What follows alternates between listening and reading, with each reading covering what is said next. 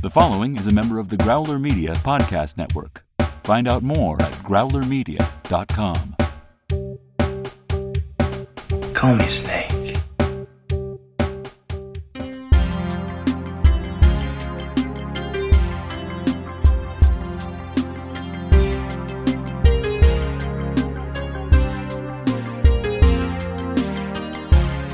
Welcome to Escape from New York Minute, where we celebrate and analyze the dystopian classic 1 minute at a time. I am Molly Balin. And I am Eric Deutsch. And we welcome this week a man who's routinely putting on the Ritz, Walt Murray from the Wilder Ride podcast. Hey, how are y'all tonight? Good. Thanks for coming to our prison. Yeah, so prison's not welcoming. usually my favorite place, but I'll make an exception tonight. So we are in Magical Minute 10. And Made it to double digits. Are we done yet? Oh my god. But it is kind of a milestone. Yeah. There's no words we have to read. We're actually in the movie. It's good stuff. Yeah, and you get into all the great 80s electronics and all the crazy Hollywood garbage that they bring in. So this, y'all are in some exciting times in this movie. Yeah, we got a good minute here. We open up with Bob Houck introduction, getting out of his limo, and the minute ends with Houck and Remy walking in the control room as an air traffic controller is contacting Bayonne to tell them there's a mayday in restricted space. So we're starting to get into the plot now here in minute 10. And before we actually jump into the minute, I have to issue a correction on something I said last week. I believe it was minute 8, Molly, when we were doing that thing where I was listing off other actors born the same year as Kurt Russell so people could envision alternate histories where different people star in this movie. And I accidentally said that the year that these people were born was 1962. I have no idea why I said that. The correct year is 1951. So in case anybody listening was like, these people don't even know when the hell their star was born, why am I listening to the show? It was a slip of the tongue. It's 1951. All those people I named, including Kurt Russell, were born in 1951. So there's my correction. But he looks very young and tender, so it's very, very easy to shave a few years off. So Yeah, I was going to say I'm kind of surprised he seems younger than that, but I guess facts are facts. He seems like he was born in 1962. Maybe that's why I said that. doesn't he? He seems like a child of the 60s. Yeah, I mean, I am stunned that that Kurt Russell is almost 70 years old. I mean, that is. Oh my god. Yeah, that's crazy for so many reasons. Well, and not to back up too much, who were some of the other actors that were born that same year? Okay, I know Mark Hamill, which is another one that blows my mind. Was it Robin Williams? Yeah, Robin Williams, Fred Berry. I remember. Oh my saying. gosh, I shouldn't have asked. Now I'm feeling really old. These are all the actors I grew up with. Yeah, exactly. Let's get to minute 10. And as I said, it starts with Houck getting out of his limo, and we actually saw the limo the last few seconds of the previous minute. But this is a cool limo because this limo has some history.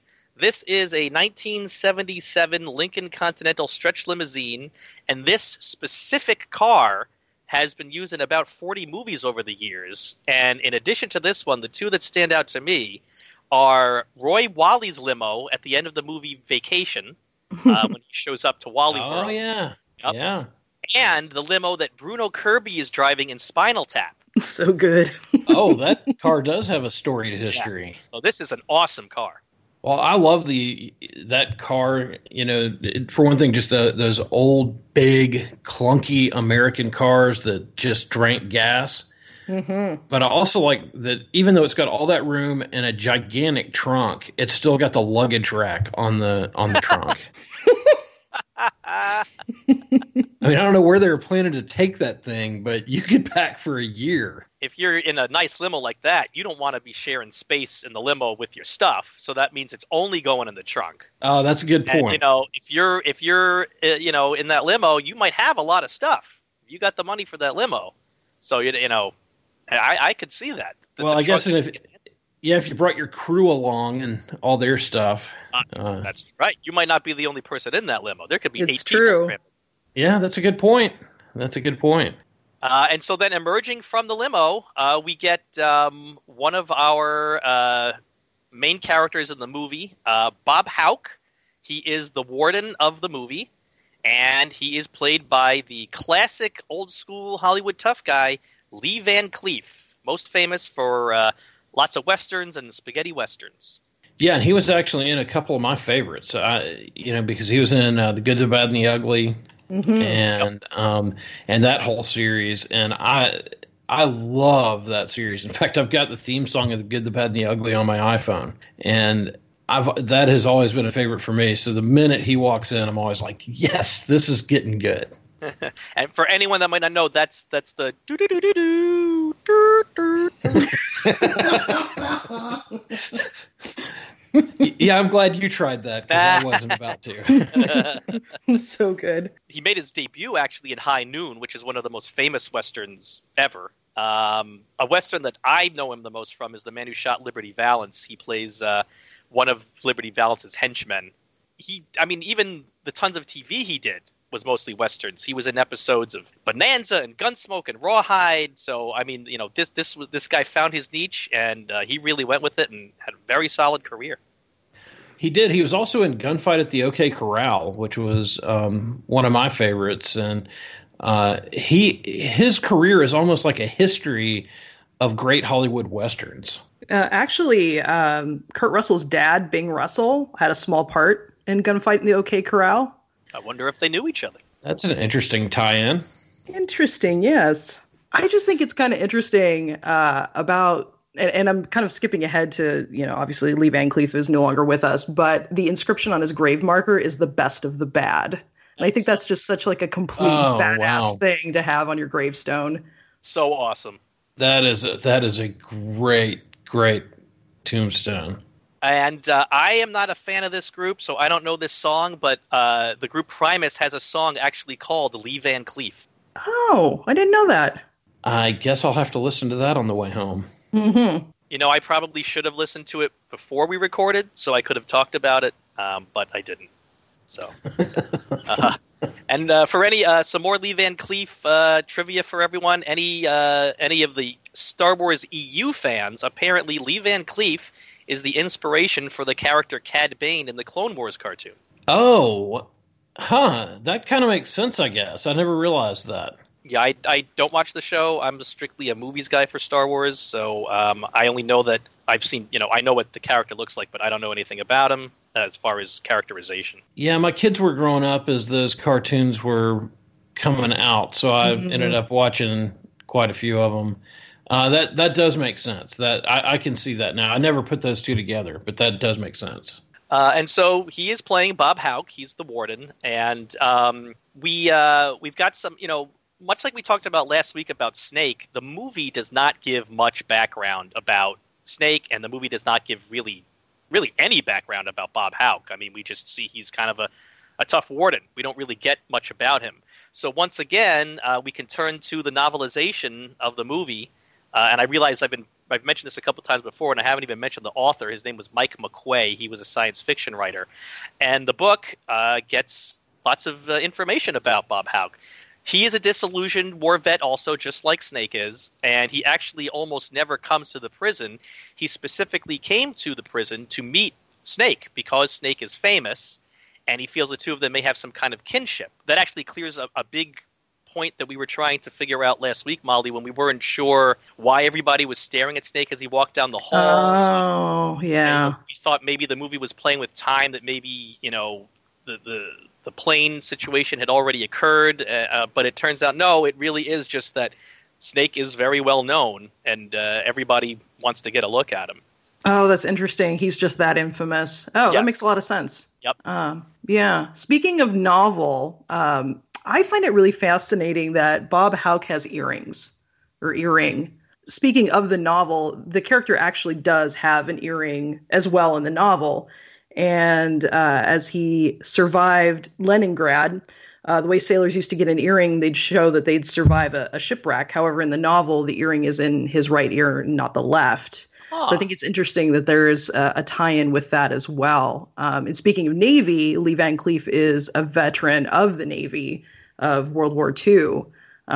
So, and Donald Pleasance, who we'll talk about here in a couple of minutes, is also a vet of World War II as well. But Lee Van Cleef was assigned to a submarine chaser and then to a minesweeper. And submarine chasers were designed specifically to destroy German submarines in World War I and Japanese and German submarines in World War II. So these are the guys that use the depth charge, and they also carried machine guns and anti-aircraft guns. So, and the minesweeper is a vehicle that would sweep for mines. So Lee Van Cleef, it really is actually a badass. I was going to say that in real life. He is a serious badass. That's some tough work. Mm-hmm. Yeah. Yeah, when you hear that, the background histories of some of these people, and then you see the roles that they went on to play for the bulk of their career, and clearly his background there in the armed forces informed his career, his acting career. Mm-hmm. Yeah, because he does have I think it's interesting to be an actor and have somebody perceive you physically as a villain. You have a villainous look to you, even though internally you're, a really nice guy. But I think it's interesting that his background is somebody who, really, like, to be frank, saw some shit in war, and how that's probably translated as a really rough and tough character for, the majority of his career is quite interesting to me. Walt, I've never actually seen The Good, the Bad, and the Ugly. Is he a bad guy in that movie? He is. He is kind of the arch nemesis, I guess, to Clint Eastwood's character, and he's definitely playing that rough plainsman, worn out, grizzled, sun-soaked tough guy. And he's the perfect person for it. I don't even know that he's acting that much. He's just being himself, and it's perfect. Well, and it's his character in this movie is, he's not the villain of the movie, of course. The Duke is the villain of the movie, but he's not on Snake's side either. He's using Snake to achieve his goals. He's basically looking at he's got a job to do, which in a few minutes of movie time we'll find out what that job is, and he's going to just use whatever he can as necessary to get that job done. So he's he's Snake's foil, maybe would be the term. He's not the movie's antagonist, though. No, but it is interesting the way that they present him, and it sounds like they present him the same way in the novelization, that number one, how many wardens ride in a limousine? But so he kind of comes in with that sort of presence, but then he's also dressed completely in black, and he has that rugged, tough, badass mentality that you don't get from a normal minion of the government. He's not an administrator. This guy is an enforcer. He really presents as a very interesting character here. And that's interesting that impression comes across, because also in the novel, this is interesting, it shows he's got a bit of a soft side, though. He's in the helicopter in the book that blows up the raft guys trying to escape at the beginning, and he actually forces the pilot to issue the warning before the pilot shoots. The pilot was apparently going to just shoot, and Houck says, no, give him a warning first. And the novel describes him as being disgusted by the police force, which is made up of bloodthirsty war veterans called blackbellies. And he's just sick of it all, which it's interesting that he's the warden of the prison, because you'd think he'd quit. Having not actually read the book, just picking up summaries online, I don't know if that's delved into or not. So it's interesting that he comes across as this real hard ass, yet the book, when getting into his characterization, takes a bit of that hard edge off. I feel like he's kind of a Nick Fury character in a way. Yeah, I could see that. Yeah, that's a good parallel. So they walk into the control room. They are told that there's a small jet in trouble. And that line I just wanted to call out, because in another minute or two we'll talk about that jet. And it's just interesting to me that the jet they are talking about is called a small jet, because I don't consider the plane that we're going to be discussing in another minute or two. When I think of that plane in real life, I don't think of it as a small jet. Yeah. It is not. Yeah, it's funny that they too are being very coy about it, because when that jet makes an appearance now, everybody knows about it. And actually, this communications guy they're talking to, incredibly enough, much like happens in some of these movies, this guy's, we've got some good stuff about this guy. He's the character is just referred to as Controller. The actor's name is Wally Taylor, and the thing I know him most from is Clubber Lang's manager in Rocky III. That's the Mr. T character. Yes. He also was in The Golden Child, When a Stranger Calls, Night of the Creeps with Tom Atkins, who plays Remy, standing right behind him in this scene. And he's one of those guys who was in an episode of like every 1980s TV show. He was in Knight Rider, he was in Dukes of Hazzard, Hill Street Blues, 227, Moonlighting. So he's just one of those guys that made the rounds of 1980s TV. So he had a nice career for himself. This is the only scene that he's in this movie. Well, and it is funny growing up in the 70s and 80s.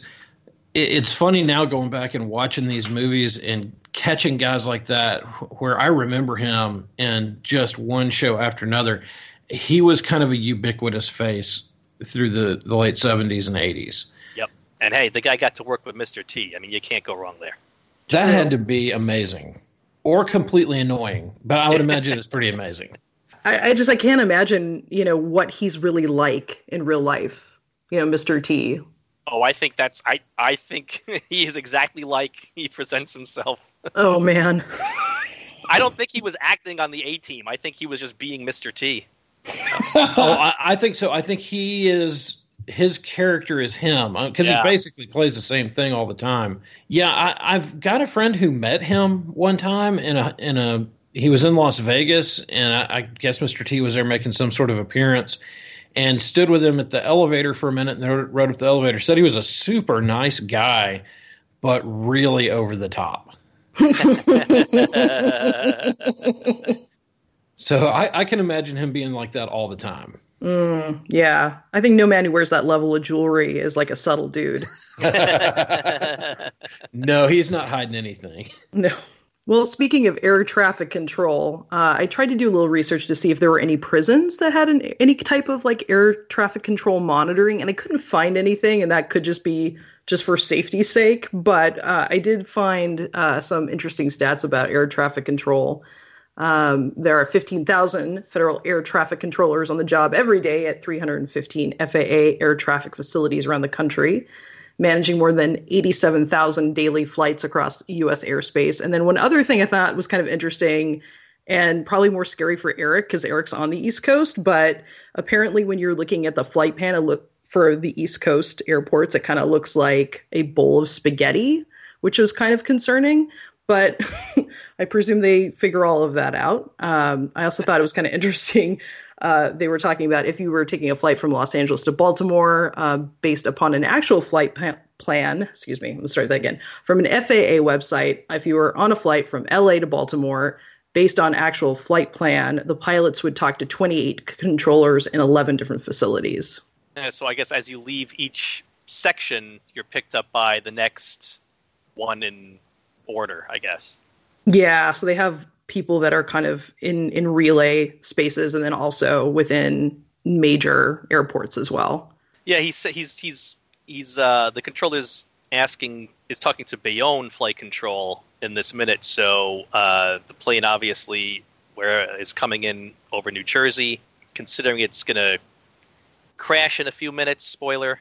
That means it's getting close to Hudson River. I don't know what the New York City traffic control situation is. I kind of assume that there's one in real life. There's got to be something based out of JFK or LaGuardia, but maybe it hadn't reached that airspace yet, or just we're in the Escape from New York universe and things are different there.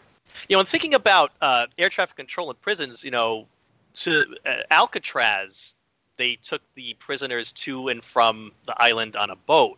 And I don't think I've ever read anything, and I've read some stuff about Alcatraz over the years. I don't think I've ever read anything about them ever using a helicopter to get to or from the island, which is the only thing that would be able to land. You certainly couldn't land a plane on Alcatraz. It's way too small.